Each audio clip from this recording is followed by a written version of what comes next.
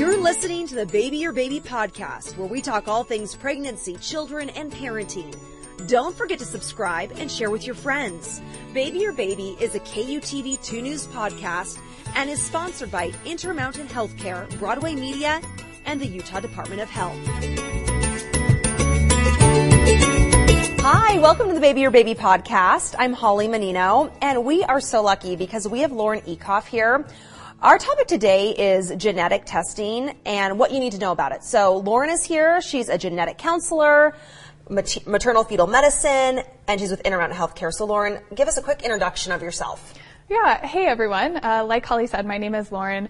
I'm a genetic counselor who works in prenatal counseling. So I work as a part of maternal fetal medicine with Intermountain Healthcare. And we're going to talk a little bit today about what my job consists of and if genetic counseling is right for you. Yeah. And really the big question is, should you have genetic counseling when you're pregnant? So Lauren, let's get right to it. What options are available for pregnant women to find out about genetic abnormalities for their unborn baby? Yeah, so there are recommendations out there that state that every single pregnant woman should be offered either screening or testing for common genetic conditions, things like Down syndrome. Mm-hmm. And I like to think of it that these conditions these tests fall into two different categories, either screening tests or diagnostic tests. Yeah, so break those down for us. Yeah. So that's kind of how you feel that they kind of go out to, the screening test, diagnostic test. So break them down for us. Yeah, so screening tests, they come in a lot of different names, a lot of different forms, a lot of different procedures, honestly. But essentially, the core of screening tests is that they're non-invasive, okay? Mm-hmm. They're going to pose no risk at all to the pregnancy or to the baby. And they can give you a general sense of whether or not you're at high risk for certain conditions or whether you fall into a low-risk category. When it comes to screening tests, what conditions are they looking for? Yeah, so we think of common chromosome conditions. Most people are familiar with Down syndrome. Not a lot of people know that Down syndrome is caused by an extra chromosome, but it's not something that's typically inherited through families. It just happens in one single egg cell or one single sperm cell. That's why this type of screening is offered to all pregnant women. And there are some other more rare conditions as well, known as trisomy 18 and spina bifida. But different tests are going to screen for different things. So I've heard trisomy 18 and Down syndrome used the same. Are they the same condition or are they different? They're not. So Down syndrome is sometimes called trisomy 21. So the trisomy just refers to the fact that there's one extra chromosome in every cell, and the 21 number kind of tells us which chromosome it is. So for trisomy 21, it's an extra chromosome 21. For trisomy 18, it's an extra chromosome number 18. Gotcha. Yeah. Okay. Talk a little bit about the diagnostic tests. They are a more invasive procedure. Yeah, exactly. So that's what separates them from the screen. So whereas the screen is non-invasive, with a diagnostic procedure, we're going into the pregnancy. We're directly sampling from the baby. With a diagnostic procedure, just like the name suggests, there's not going to be wishy-washy high risk or low risk. It's going to give you a diagnosis as close to 100% as we can get, essentially. So they have different names. One done early on in pregnancy is known as a CVS, or a chorionic villus sampling. The other that most people have heard of is known as an amniocentesis. Essentially, both of them are similar in that we're taking a needle and going into the pregnancy and withdrawing some of the sample that the baby is floating around in. Certainly, we don't touch the baby or anything like that, but with that sample, we're able to test directly baby's genetic information. And these tests are optional. We want to mention that. These are optional tests. Totally. I am never going to force any woman ever to have a diagnostic invasive procedure, right? Because these tests do carry a risk for pregnancy loss. That risk is about 1 in 300 to 1 in 500. That's what we quote at our facility. But that risk is always there, and we're never going to be able to take that away. Yeah, that is there, and you let the moms and the dads who are coming in know about that. Totally. When might you want to meet with a genetic counselor if you're pregnant or thinking about getting pregnant? Yeah, so we in prenatal meet with women for a variety of different reasons. Certainly we meet with them just for routine screening to discuss, hey, these are the chromosome conditions that we can screen for. Here's what the screening looks like. Discuss the risks and benefits of that type of testing. We meet with women who are over the age of 35. We call those advanced maternal age. Lots of women laugh about that term.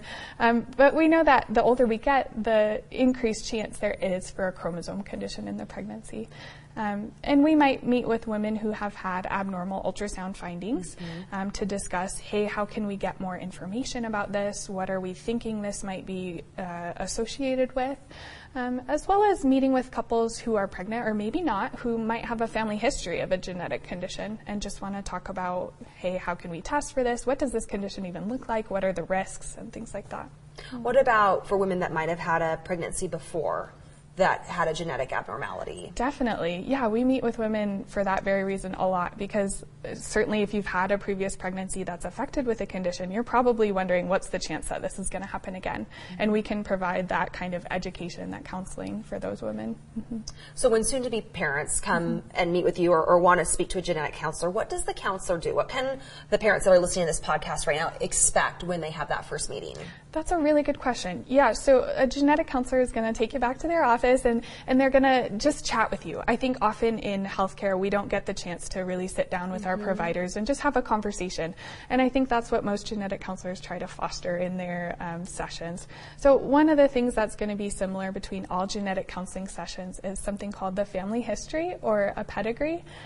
Essentially, the genetic counselor is going to ask you different questions about both sides of the family, you and your partner's side. Things like, do you have a history of a genetic condition that's running through multiple generations? Has anybody in your family been born with a birth defect, like a hole in the heart that needs surgery or a cleft palate or anything like that? Do you have a history of maybe autism or intellectual disability in any family member? Or is there anybody with multiple miscarriages or pregnancy loss? So they'll just kind of tease out your family and they'll document in what we call a pedigree with different symbols representing different people and who's affected, and kind of provide recurrence risk in a visual aid type of way. As well as the family history, they'll talk to you about the reason that you're there. Maybe it's for screening, maybe it's to discuss a genetic condition, but genetic counseling is really education-based. So they'll be able to provide a discussion about risks and limitations of testing, maybe provide you with resources for a specific genetic condition, and really get you plugged into what you need as a patient. Part of genetic counseling is the fact that we are counselors as well. It's not just all science, it's the psychosocial and emotional stuff too. Yeah, you add emotional support to those parents that are going through this or that are seeking out information. Yeah, because as you can imagine, these situations oftentimes are super difficult for people. They might have received a diagnosis and they're uncertain about what that's going to look like after baby gets here. With these screens, even with ultrasound, it's often hard to tell what's going on because baby's inside. We're not going to know exactly what's going on until baby's outside, right? And so genetic counselors really provide that support, that emotional sustenance for patients as well, and get them plugged into extra resources if they think they need it. That's really the place for the education, is meeting with the genetic counselor, doing that appointment, getting a little bit of support, and then getting all the information that you can expect to get, and not necessarily too much, just enough to be able to educate yourself. Right. What kind of training do you have? And do other genetic counselors have? You guys are very qualified. I like to think so. So genetic counselors, there are 30 different master's programs in the U.S. approximately. So we're all master's trained. And then we are certified as well by a standardized board examination that we have to take. And then when should a woman see a maternal fetal medicine genetic counselor? When is a good time for that? That's a super good question. And honestly, that's a very personal decision, right? Some of these screening tests can be done as early as 10 weeks gestation, right? And so if a woman is wondering about their risks for Down syndrome and want to know that early on, hey, we would be happy to see you. We don't even need to see you if you're pregnant, right? We can see you pre-conception. Really, a genetic counselor is available throughout the course of a woman's pregnancy, right? Because things change and personal decisions change and things like that. When a woman and, her support system are considering coming to see a genetic counselor, what are some reasons to do genetic testing? What do we need to let our listeners know? So really, again, it all goes back to the personal choice thing, Holly. I mean, some women might say, you know what, this genetic testing, it's not perfect, and so an abnormal result would cause me anxiety, would cause me to worry throughout the rest of the pregnancy, and I wouldn't want to be faced with a decision to pursue more testing or make these difficult choices. And so for some women, they say no thank you to genetic testing, and that's perfectly okay. For other women, they say, I would want to know if my baby is going to have a condition like Down syndrome, whether that be for preparation purposes or perhaps they would change how they'd approach the pregnancy.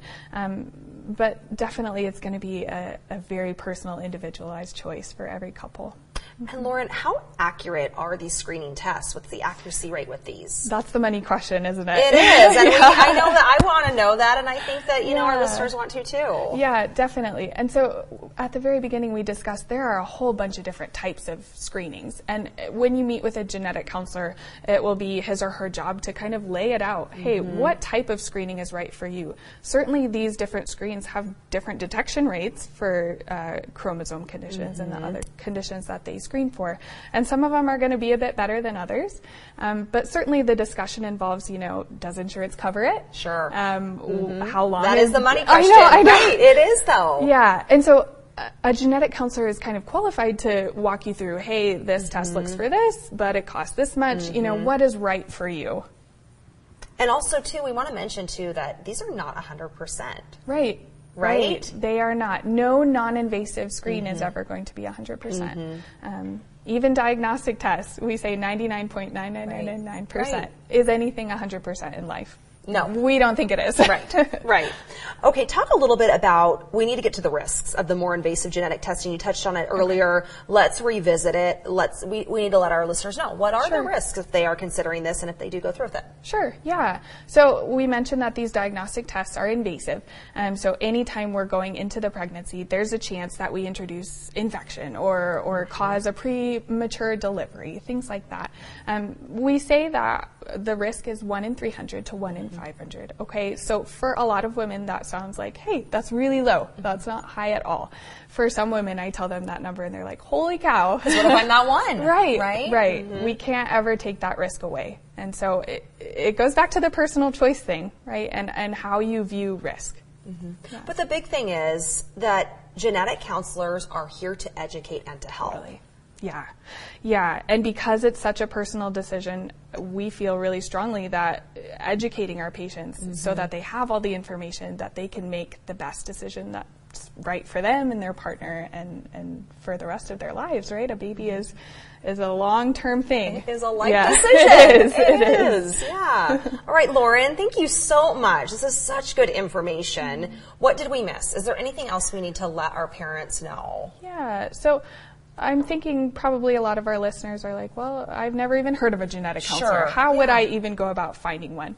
I would suggest talking to their OBs, who can probably get them in touch with a genetic counselor. And alternatively, there is a National Society for Genetic Counselors. They have a website.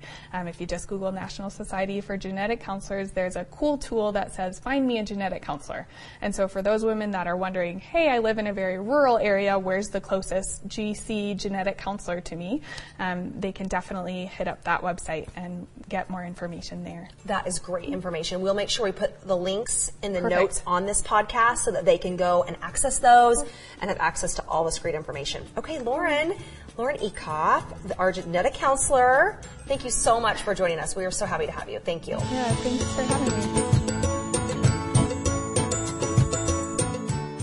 Thanks for joining us for this week's Baby Your Baby podcast. If you have a topic you would like our Baby Your Baby experts to discuss, leave us a comment and don't forget to subscribe. Baby Your Baby is a KUTV 2 News podcast and is sponsored by Intermountain Healthcare, Broadway Media, and the Utah Department of Health.